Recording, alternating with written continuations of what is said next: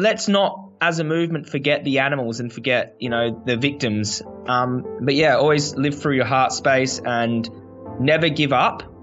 And always remember there's a massive support system behind you. Listen.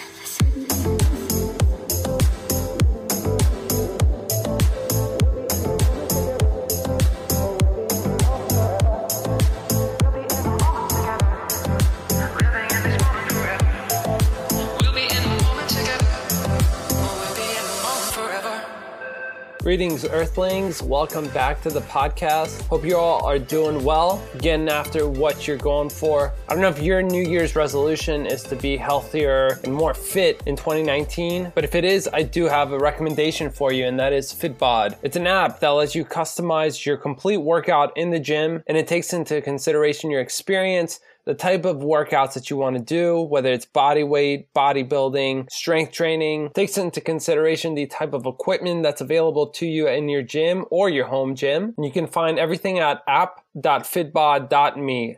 app.fitbod.me, and make sure to use the discount code BANANIAC, BANANIAC. Not only does that give you the free trial, but it also gives you some discount on that membership. So be sure to use that at checkout. Lastly, I've upgraded my website. I don't know if you guys been at bananiac.com, but it's a pretty killer website if I do say so myself. It's a very clean website, very easy to navigate through. And at the top of my website, I've included the banners so you guys can easily identify and click on all the supporters of this podcast. So feel free to click on the links, check them out. Supporting those brands and websites supports this podcast. And if you do really love this podcast, definitely drop me a positive review on Apple Podcasts. Really does make a difference. Let's get on to this show. Today's guest is one that I've been wanting to talk with for a long time now. Joey Carbstrong. He is an animal activist, well known, very famous in the vegan scene, especially with the street videos that he does,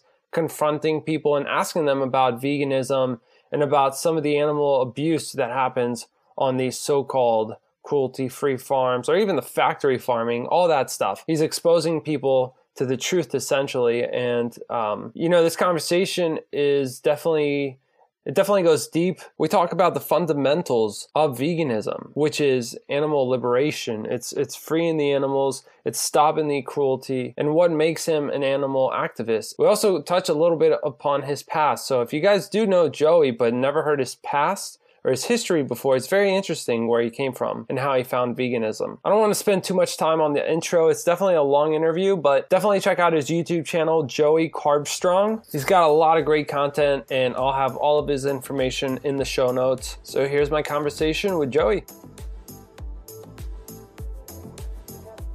So how was your New Year? Happy New Year. Happy 2019. Thanks, brother. My New Year was fantastic, amazing. I set some really good intentions, and I reflected on the year. It was powerful. This was a really big year for you. I just saw that video you released, and just the we'll definitely get into it, but you've been through a lot this year, and it was a huge year for you, for veganism, for activism. So awesome, man. Stoked to have you on here.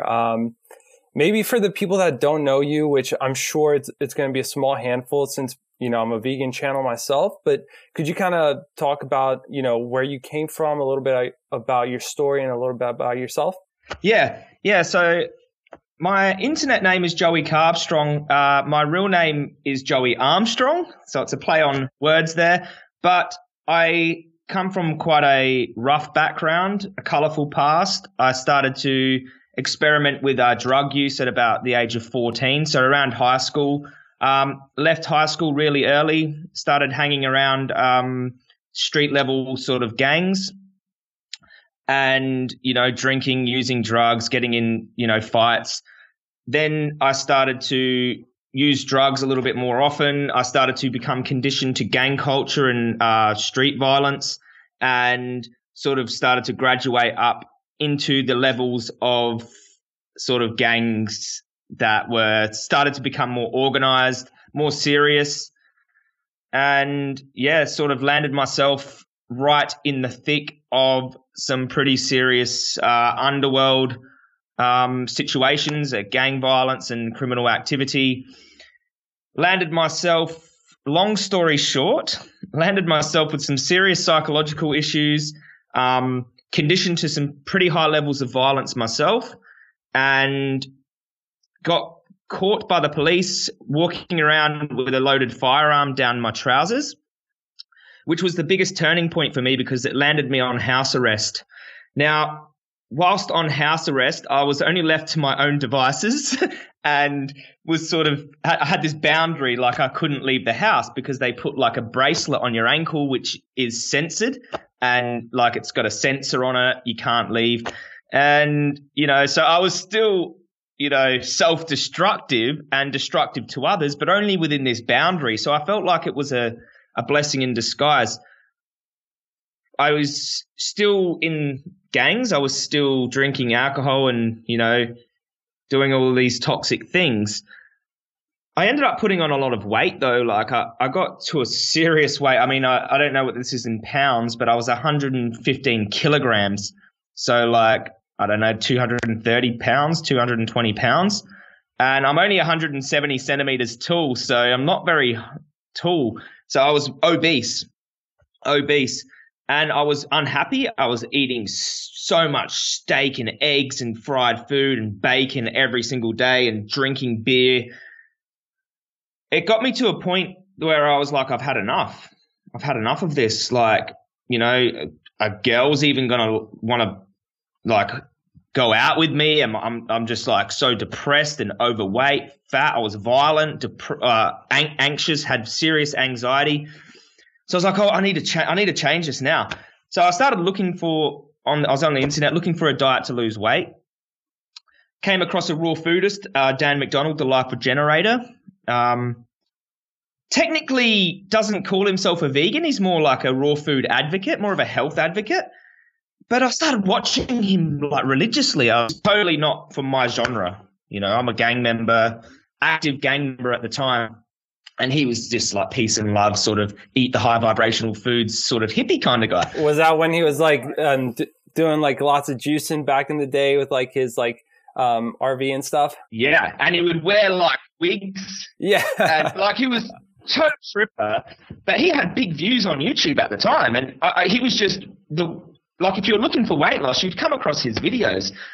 Yeah. So he didn't really speak in my language, but fundamentally, some of the things he said made a lot of sense to me. I mean, he was talking about the power of eating living foods, and then he was talking about dead food and like what dead foods are.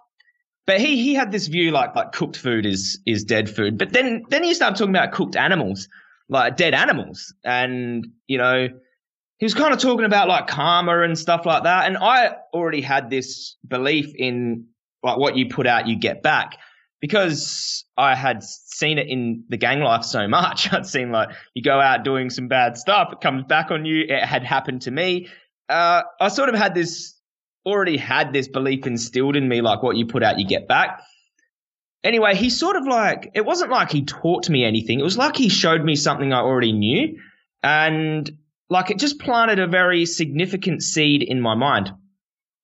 A few actually, but it was more like eating raw plants helps with weight loss and your health, and eating dead food and dead animals doesn't help with your spiritual health or your physical health. And it's cruel and abusive, but that comes sort of later on. I ended up doing a juice fast, okay? Green juice. So I went from beer, steak, oil and fried food, to asking my mum to go to the market for me because I couldn't leave the house, and get a bunch of greens and, ginger and lemon and carrots, sticking them through a juicer and drinking 3 liters of that every day. And it felt like I had just taken the best drugs I've ever taken. I seen like the world with more clarity. I had these rushes of like, it felt like endorphins, or like my hair would stand on end whenever I drink these juices. I remember like having like a liter, just sculling it in the morning, going outside and just like feeling like I could levitate. Like that's how much it had changed my vibration from like really down, and I didn't realize how low I was until I started juicing, getting these fruits. Basically, I was increasing my fruits, vegetables, nutrients, carbohydrates, all of that in one go. Anyway, I lost about 25 kilograms doing this juice fast. I used to mix alcohol with my juices. I was doing all these. I was eating steamed vegetables when I couldn't adhere to this juice fast. It's an extreme type of dietary intervention. There's easier, better ways, more mentally healthy ways of losing weight and becoming healthy now. But for me, it changed the way I thought, and it gave me some clarity. What ended up happening is I was on house arrest awaiting a prison sentence. So that's what they do. You get caught with a gun. You don't go to prison really straight away. They will arrest you, they will charge you, and then you will await your conviction. So I was awaiting my conviction for 18 months on house arrest. Then I went to prison and I was given 13 months with a 6-month non-parole period. So I had to serve at least 6 months in prison. So I went to prison, and in prison, obviously, there was one fundamental thing that changed for me in prison, and that was that I had limited or no access to drugs and alcohol.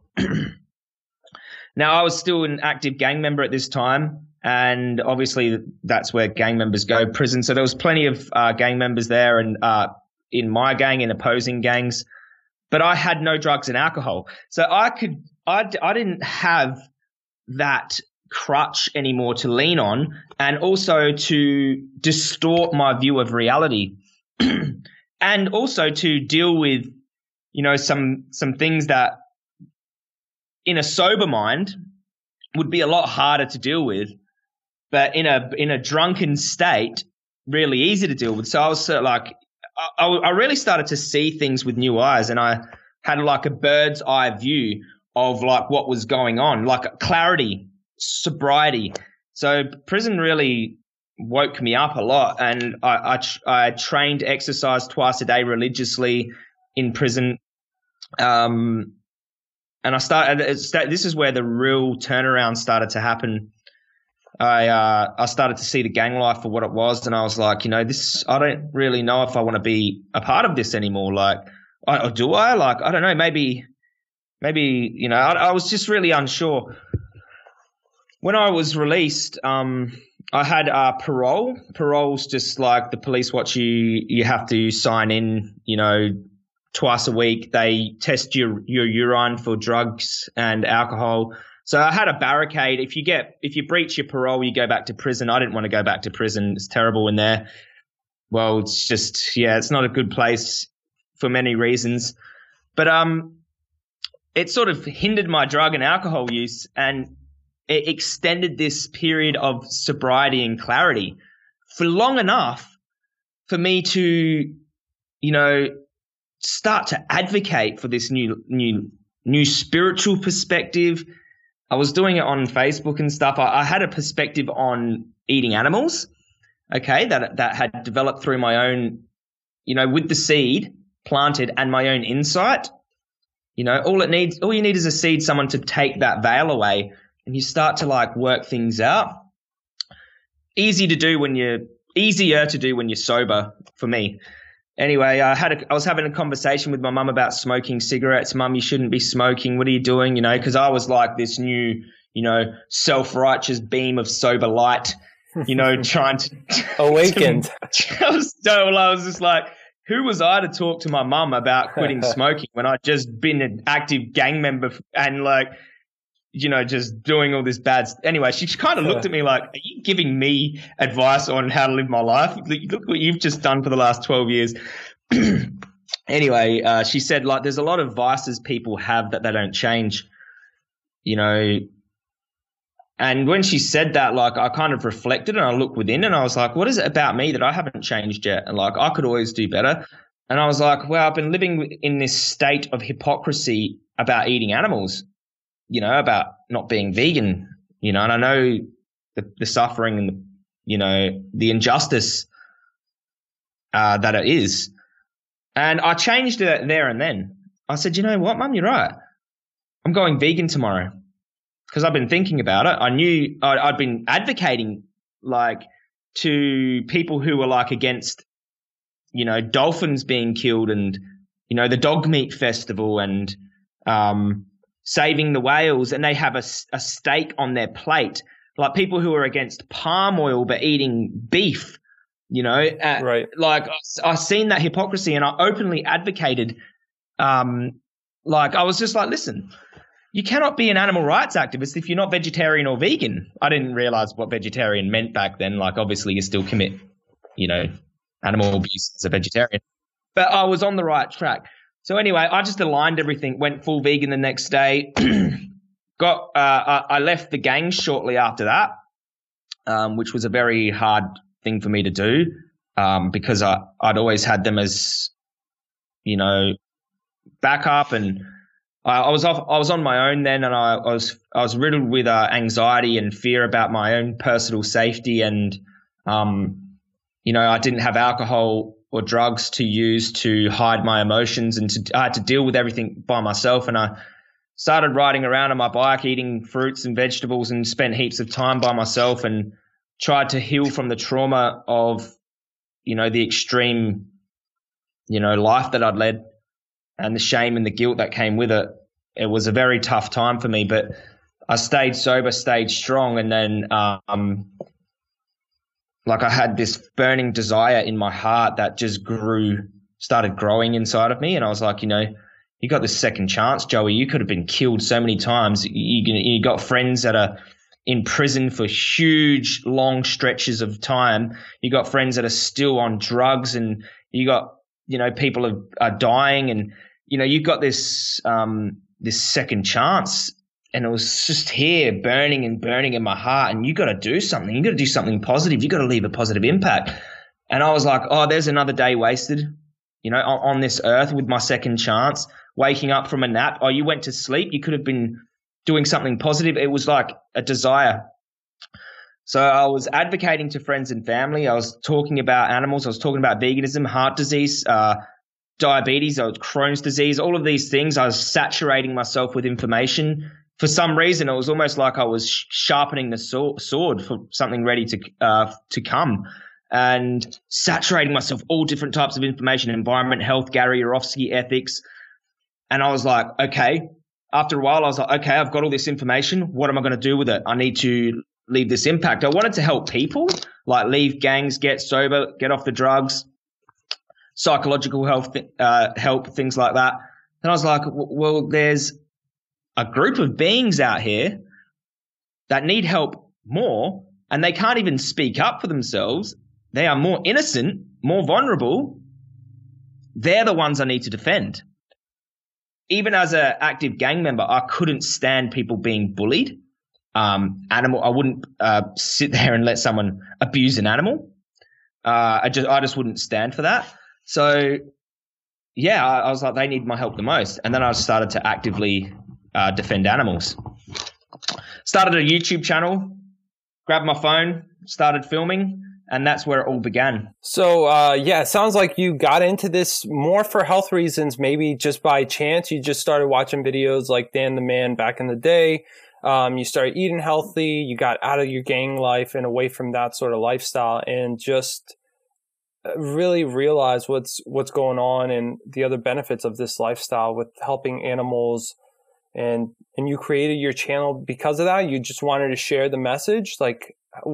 How did you get into activism? Well, the thing is, I found veganism through health. And this is what I try to explain to people. Health isn't veganism.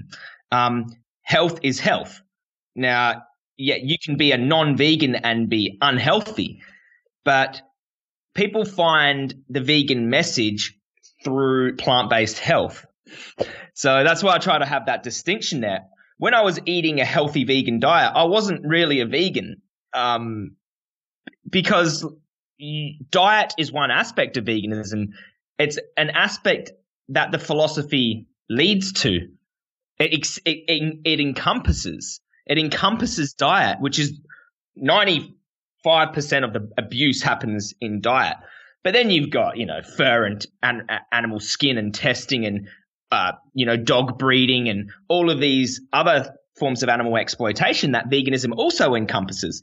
So, yeah, I started to understand the fundamentals of veganism and animal rights, and becoming an activist it came naturally with seeing injustice, right? Like, let's just say, like, you're against child abuse. You have children and you live in a world where children are being abused in front of your face constantly. Now, like, are you telling me that being an activist wouldn't come naturally to you? I mean, it's not like, okay, it's not a hard decision to make. It's just like, there's the abuse. Everyone's committing it.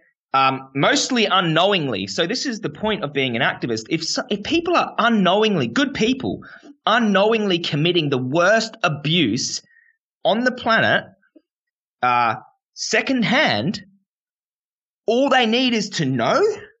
You're going to sit there with your mouth shut?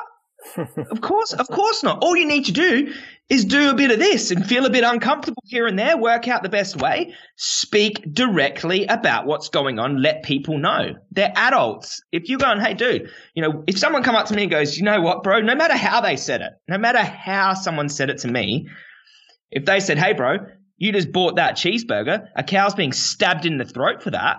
Did you know that? What? Show me evidence, please. Here's the video. Oh, my God. Thanks for telling me, eh?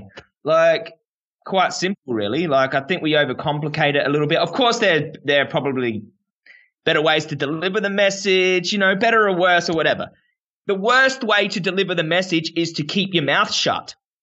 That is the worst, because that does nothing for animals and for helping the earth. Yeah, absolutely. I totally agree. I mean, it's great to get people to go vegan, but I encourage them to do what they can.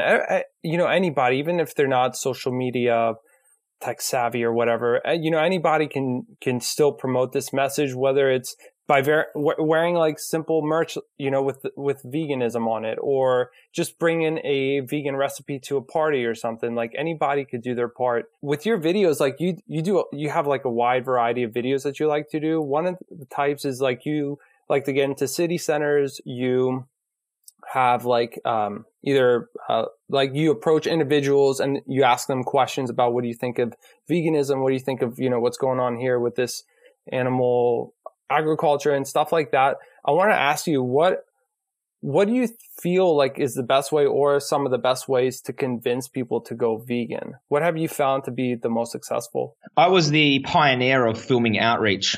Okay. It came naturally. It wasn't something that I planned. I was like having conversations with people and I was like, I've got to film this. I used to do it with my phone, just down here, hold my phone down and just film it. I cared more about getting the message out there than filming people without permission, because, hey, animals are being stabbed by the trillion. Are we going to ask everyone permission to get this message out there? No, that's where my morals lie. Now, I was the pioneer for putting outreach on the internet. It wasn't done before my channel, and now it is exploded all over YouTube with public outreach. I mean, I've inspired some of the most outreaches I consider better than me at it. You Earthling Eds, you got your James Aspey's on there now doing that sort of thing. You got there's so many up and coming activists filming their outreach now. It makes me feel so filled with joy, because I believe it is one of the most effective ways to, for one, advocate to an individual, which is powerful. You can change one person, that you can change their life forever. Show people that are already vegan how to advocate, okay? And people who are watching the videos who aren't vegan are getting outreached as well. So you get 20. I've got some videos with 600,000 views on YouTube, my debate with a farmer. Okay, 600,000 views. People are watching how I debate with a farmer. Vegans are. Non-vegans are getting advocated to as well. This is, if I just had that conversation with the farmer, me and him That's it. It doesn't matter if that farmer doesn't change. It doesn't matter to me. Yeah, that would be great. Oh, yeah, that would be great. But I just reached 600,000 people. Right. And people are like, oh, that guy didn't change. Maybe you shouldn't have done it like this. Look, how you do it, there's some nuances. Look, I believe Socratic method is king, getting someone to realize it themselves, okay, with the right line of questioning. I believe that way they don't feel like they've been told something. They feel like they've worked it out for themselves. You leave someone with a question, it stays with them forever. They go in and ask family members, is there a humane way to kill someone who doesn't want to die? Planting a powerful seed. You don't have to change them there and then. Like, I wasn't changed immediately. It was a process for me. It's planting a seed. But what I've learned, Tino, is that, people say, Joey, you're too aggressive. You were too aggressive. But they turned vegan from Gary Yourofsky. You know what I mean? Yeah. Listen to me. Most people I talk to are adults. Okay? We don't have to baby people. They are secondhand committing the worst abuse to animals on earth. Now, yeah, we can be respectful about it, but to be direct and honest with people is what they deserve. Now, that is what I would want. Now, of course, some people are going to be, this is uncomfortable, you're pushing your views, you're imposing your beliefs on me. I don't care about all of that, okay? I don't care about all of that. What matters is that you get this message out there swiftly and, let it land in a way that, that people don't feel insulted. So I never walk up to someone and go, you are an animal abuser, or, you are a rapist, which is what the media like to say. I never say that. I would say, hey, did you know, by buying dairy products, animals are abused for that, sexually abused, have their children stolen for them. So just putting the onus on their actions, and people can change their actions instead of accusing them of being an animal abuser. Now, of course, when someone consciously commits animal abuse knowingly and makes fun of that abuse, there's a different way to advocate to that person, I believe. Polite Socratic method. Well, you can still use a Socratic method, but I'd be a little bit more harsh and direct with someone who consciously, knowingly commits animal abuse, and if they make fun of that abuse, completely different. But for the most part, people are unconscious animal abusers, not consciously aware of the abuse. So don't treat people like children too much. And, people go, you're too aggressive, too aggressive. You could be as peaceful as Gandhi, and people are going to say, you're pushing your views on me. So I think there's a spectrum, and being offended is very subjective. And I think we just need to give people perspective, some serious perspective in the way that resonates with you the best. So be authentic to yourself and just get the message out there. I think at the end of the day, everybody has their own style and their different ways of approaching an issue. But to be honest with you, I actually don't think the way you approach people is wrong or anything like that. And I really love the aspect that you're always asking the question. You're making it a very general topic, as opposed to just saying like what you said before, like you're an animal abuser. Because nobody really likes to be put at the spot like that, but I feel like they're more open when you speak generally and you ask like questions like that, and it really gets people thinking. Yeah, open-ended questions. Do I think calling someone an animal abuser is not effective at all? Look, if they're aware of why they're an animal abuser, maybe, but if they are like it's such a far stretch, like it's a really far stretch for someone to say that someone that's buying cheese, you're a rapist. Like that they're just going to be like, what? Yeah. What? Or like a dairy farmer is a rapist even. I don't go up to dairy farmers and go, hey, you're a rapist. I will say the act of artificial insemination, that euphemism, is rape. Okay? Now, I don't always call it rape, but I'm not going to not call it rape. I'm not going to deny that is what it is, just because they're a different species of sentient animal to us, and all of a sudden there's a distinction. No. So just calling a dairy farmer a rapist, I don't think is as effective, because people just disconnected completely from that. They're like, what are you talking about? That's insane. So you have to understand from their perspective, like, yeah, you've seen many cows be raped and many calves be taken from their mothers and bolt gunned in the skull. They haven't seen it once. So offering the perspective, giving them the education based and saying, hey, what do you think that act is? Okay, replace the cow with a human. What would you call that? It's not a Holocaust. Take the pigs out of the gas chambers, put human beings in there, and what do you call that? Okay, so that, like, we have to understand the disconnect to connect the dots. Okay, see it from, and I know it's hard because I live in a world of focusing on animals be abused, standing out in front of slaughterhouses, hearing animals scream for their lives in their last moments. Sitting on sanctuaries and hearing the stories of these survivors, these beautiful survivor stories that you know, rescued from the hands of evil human beings or good human beings committing acts of evil because of their programming. So yeah, it's really hard to go and have, you know, this compassionate conversation with someone and go and understand the disconnect. But I think that's where restraint and, you know, a bit of the skill and experience comes in. But again, I'm not like the perfect individual. I have emotional outbursts sometimes. I get down and, you know, frustrated too. But I think always striving to be conscious of how we're getting the message across and how it's landing and evolving from there is super, super important. Yeah, that kind of leads me to my next question is like, how do you sometimes not lose it? I mean, you're encountering way more people than I probably do, you know, talking about veganism, and you're encountering people that are like very against it. Maybe even like the farmers themselves, like the ones that are actually doing the abuse. Like, how do you not lose it? Like, if it was me in your spot, like I would just go crazy. I would lose it. Like, I would be cursing. Like I would, you know what I mean? Like I would not be able to do what you're doing. But how do you kind of keep your cool in situations like that? I'm going to say for the most part, because I'm a human being. Okay. I'm not some robot that is always like super polite and calm and like I have an emotional spectrum. Okay.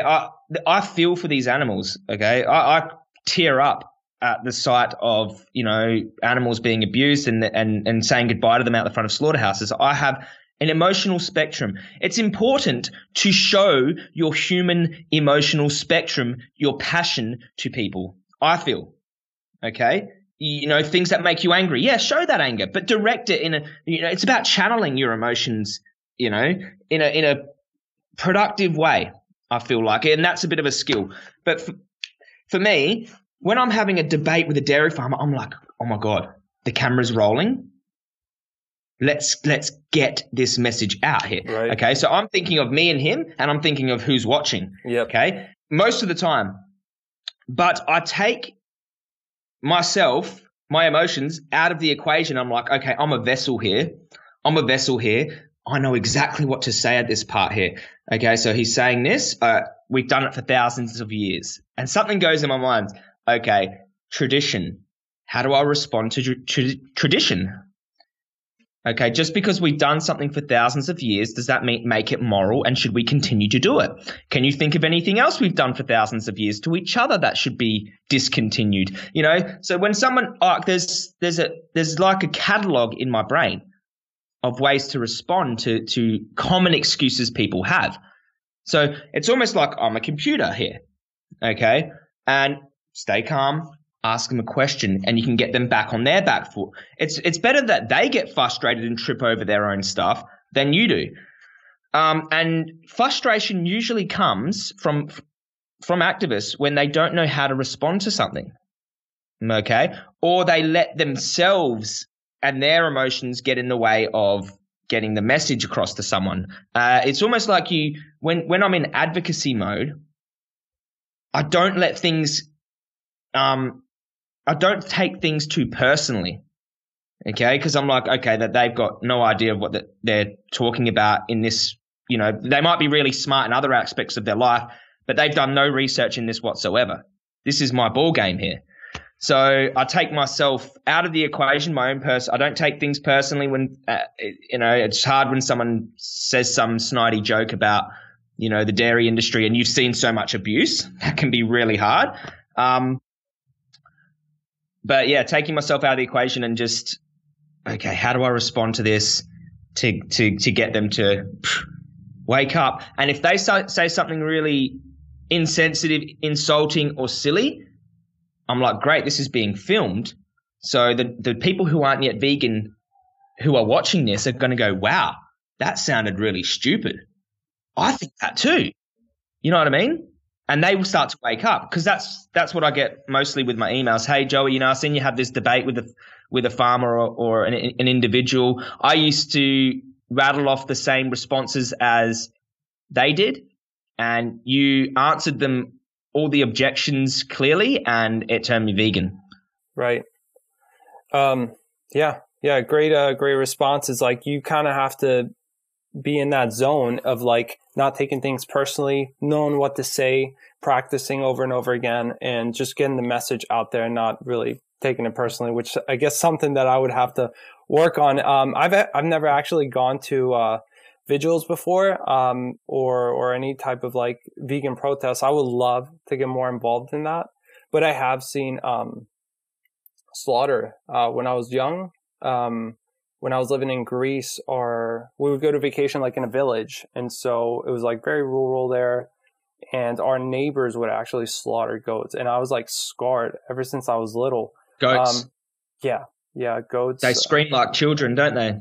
They're beautiful animals too. It's a shame, but yeah.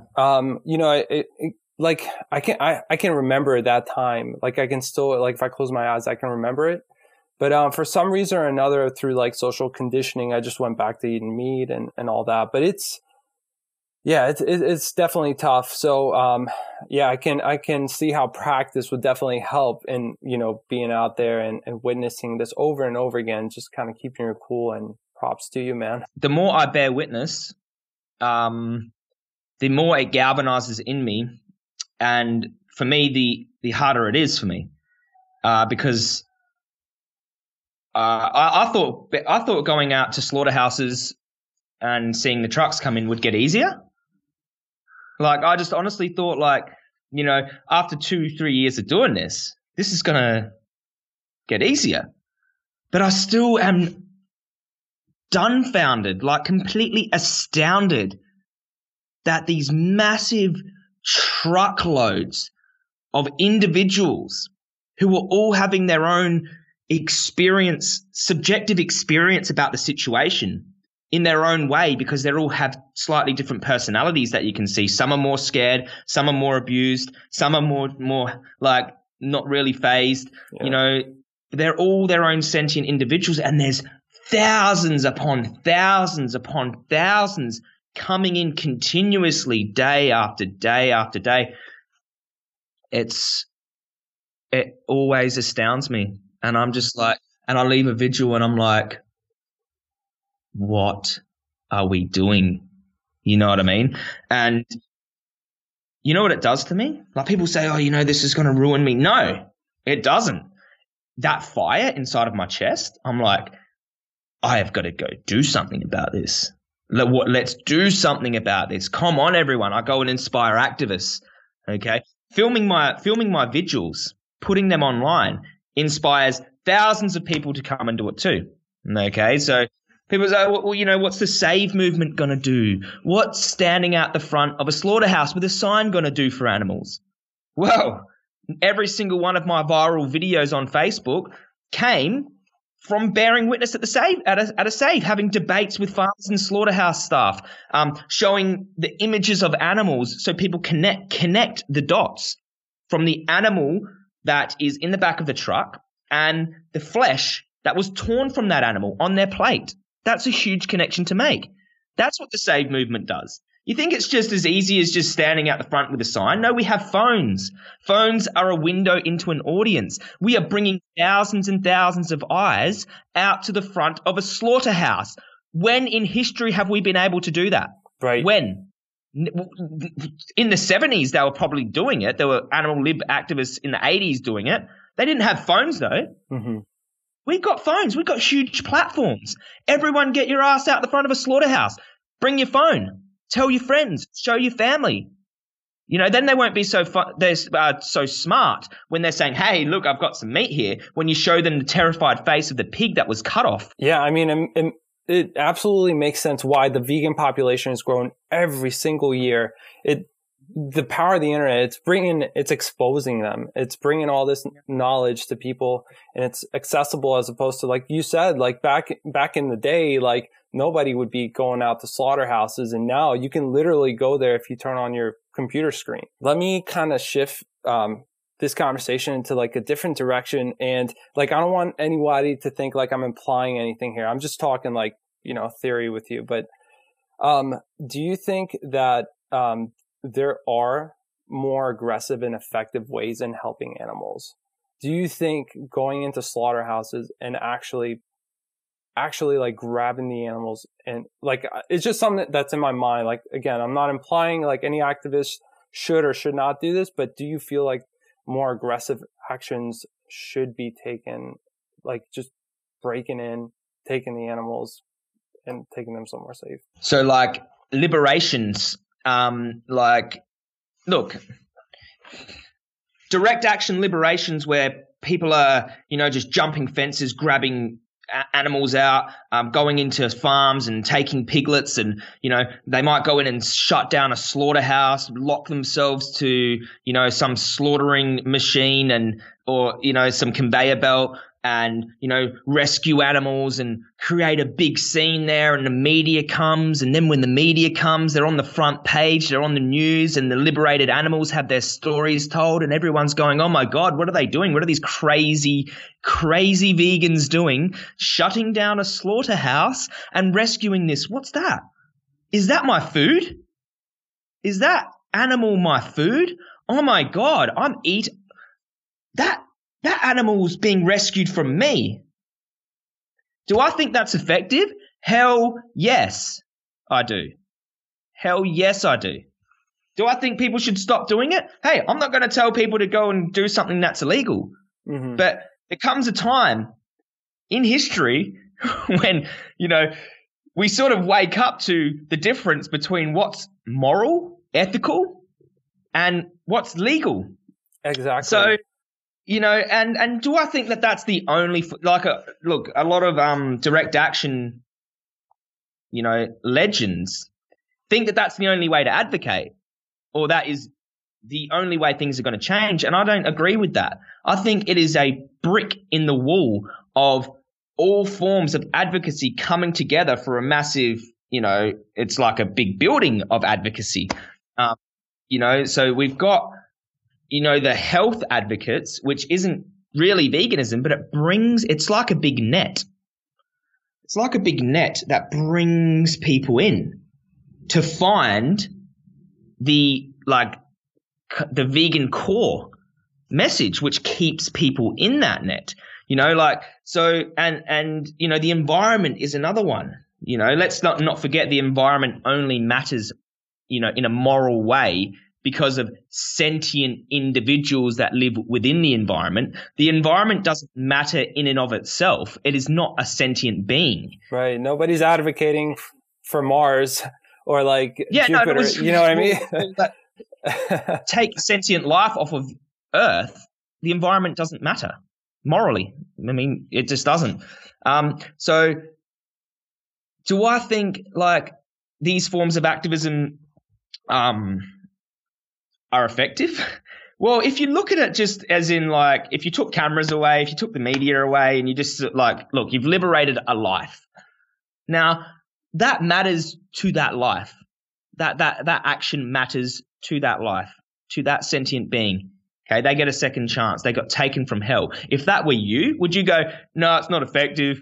Come on, come on. If that were you in that slaughterhouse about to be murdered, and some hero, an absolute hero, came and rescued you, would you say that's effective? Of course it is to you. That's your life is everything, is all you have. That is your whole experience. That is everything you'll ever have is your life. And they've liberated that life. Now, in terms of broader effectiveness, you share their story. The media gets involved. You know, you use their story to advocate to other individuals that are helping to cause this, you know, massacre of animals. So, yeah, I do think it's effective. It's not the only way.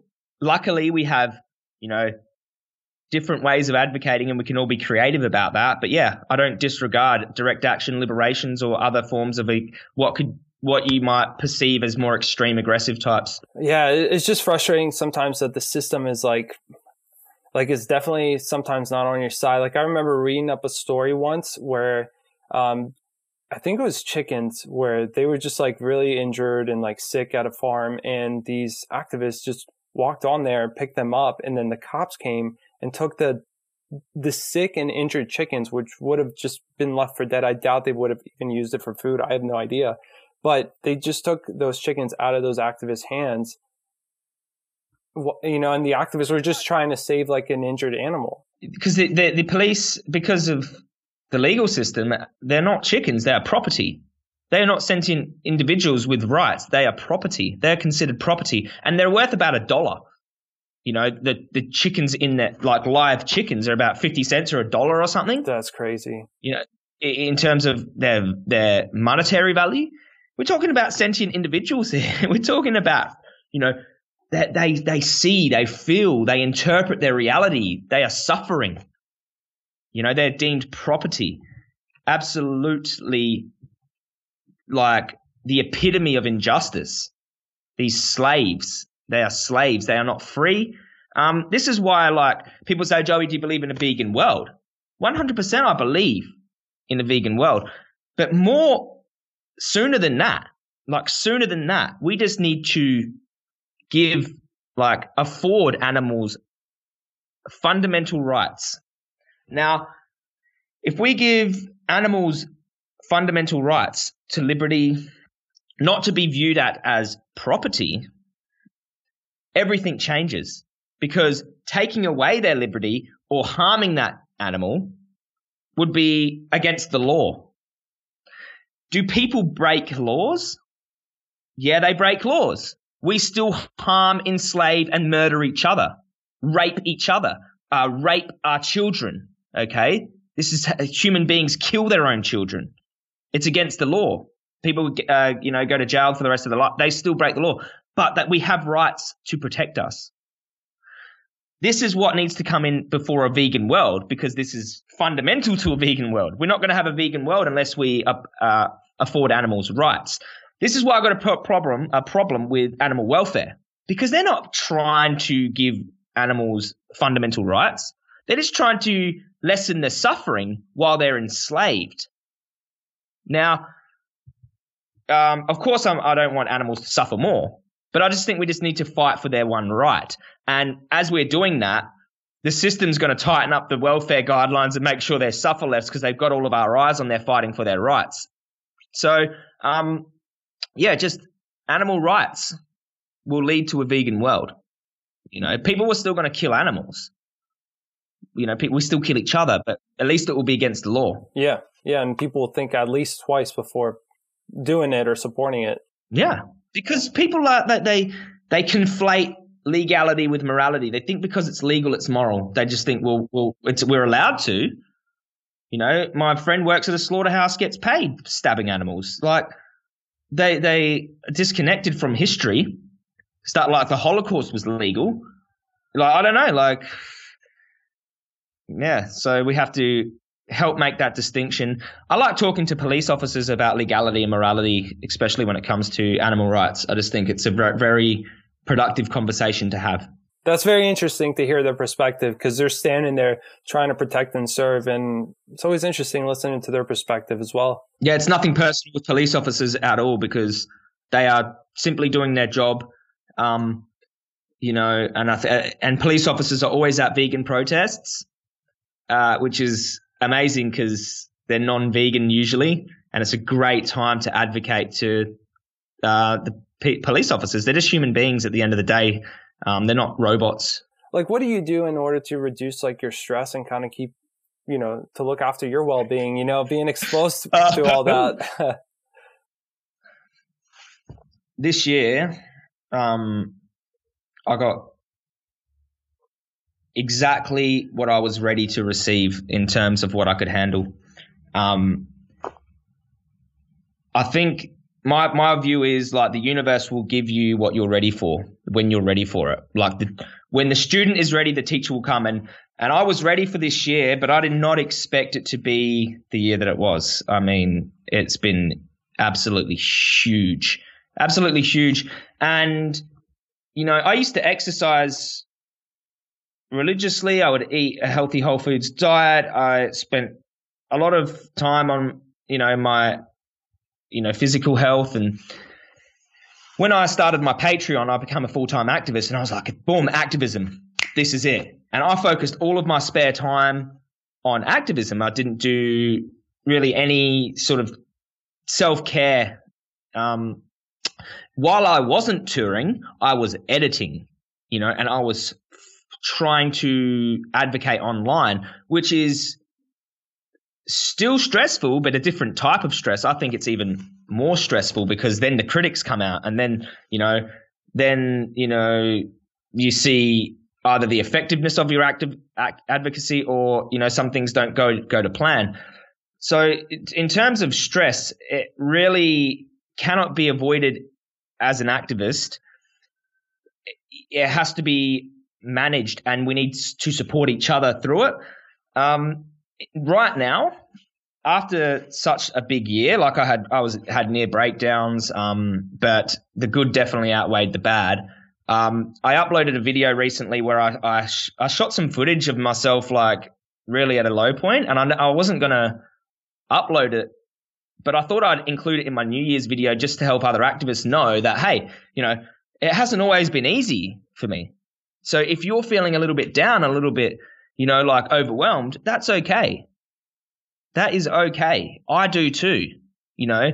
I put on my social media face and I put on my public advocacy face, but I'm not a robot either. Like I get affected by what people say, you know. It hurts me that, you know, animals are being holocausted. That really does hurt me daily. It hurts me when the community doesn't stand by, you know, my efforts. It does. But, you know, it's okay to feel like that. For the most part, there's been nothing but support, you know, but it's almost like sometimes you feel like, oh, I'm in this alone. No, you're not. We're all in this together. You know, that time when you were feeling really sad and overwhelmed and like no one understood, we've all been there too. So that's the beauty of having community, and we can access that community, you know, online at the click of a button. So that's great. But in terms of me looking after myself, I've started my exercise regime again. Boom. The last 3 months, I've been training super hard, weight training, cardio. I've leaned back down. I feel really, which is really good for my, you know, emotional state, my mental health, definitely, physical health. I've been eating healthier, so less processed food, and which is it's my own personal choice. It's got nothing to do with veganism essentially, but I feel like, you know, being looking my best is a great way to advocate, because I've got such a strong animal rights message.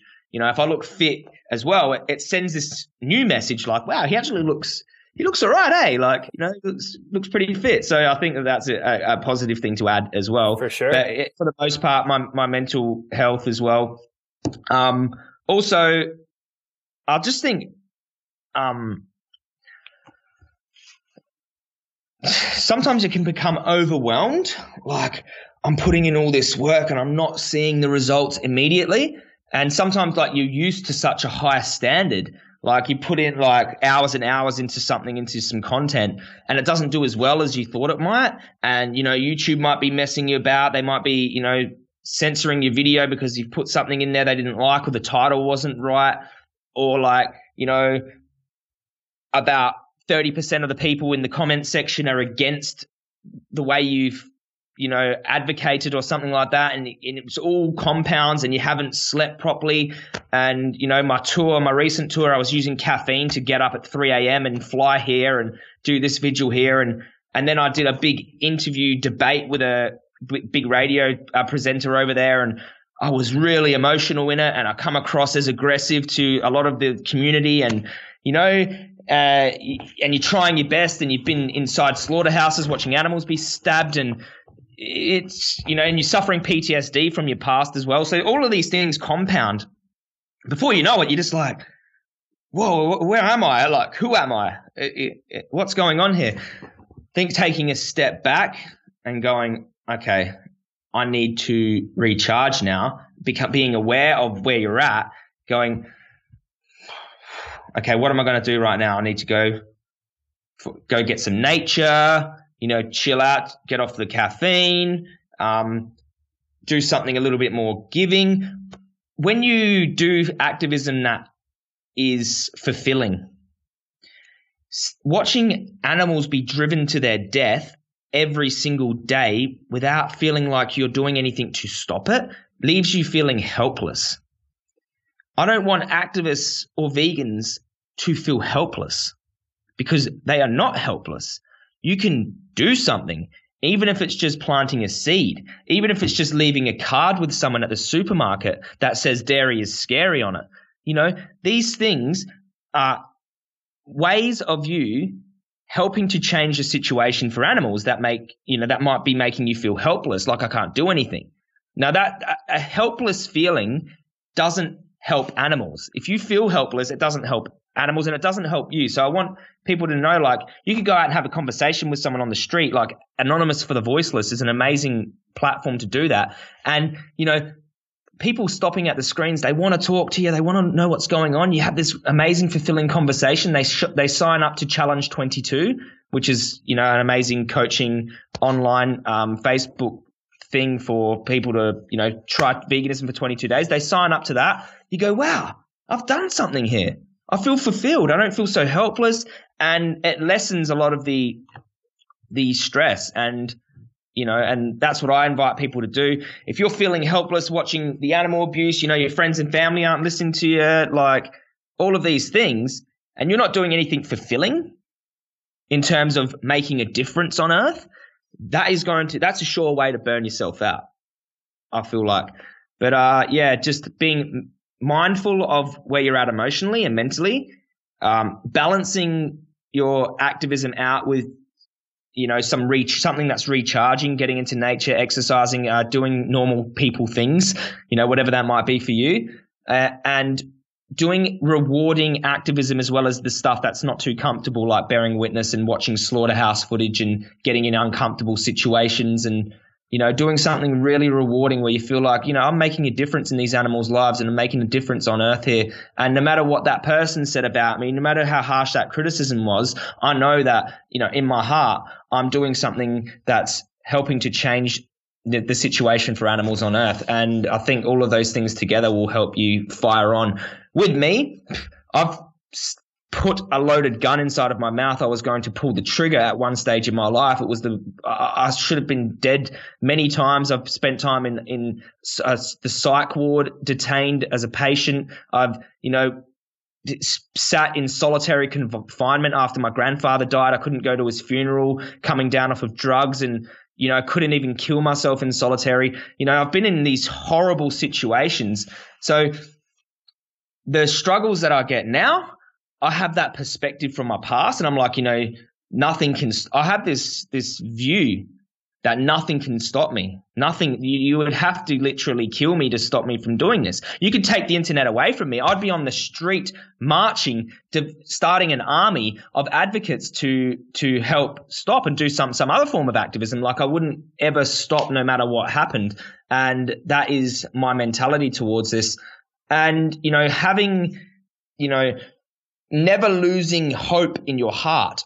It's not even hope for me. It's more like, I know this is going to happen. I know what we are doing is working, and I know what the outcome will be. Like, I don't have blind hope and like any doubt in my heart. Okay. And I don't think that that's helpful either, to have the consciousness that a vegan world isn't going to manifest, or that animals aren't going to get their justice. I think we need to all collectively believe that this is possible for it to manifest. Okay. And there's millions of us. So millions of collective belief will manifest this reality. So I think all of these things together are what's going to drive this movement into the forefront. Yeah, absolutely. We, power in numbers. Like the more, the more of us start speaking out about this, the more people we get on board, and it's epic, man. And I love it. Do you have any big plans for 2019? Anything you would want to share? There's something big happening, but I don't really know much about. I know a lot about it. I don't really want to release it till it goes down. Yeah, no worries, man. You know what I mean? Yeah, in terms of plans, I don't like to plan because I live my purpose from my heart space. Like, I follow my heart, and like, if I'm like, okay, on this date here, I've got to be there. I like to have loose plans, but really, like, my reality unravels because of my intention. So I have a clear intention, and I hold that here, and I'm focused. I'm very focused, and this is what happened last year. Okay. Yeah, we had to like sort of plan the tour, but the tour come about from spontaneously living through the intention that I had. Okay. And that's what I invite others to do, is to follow your heart. Okay.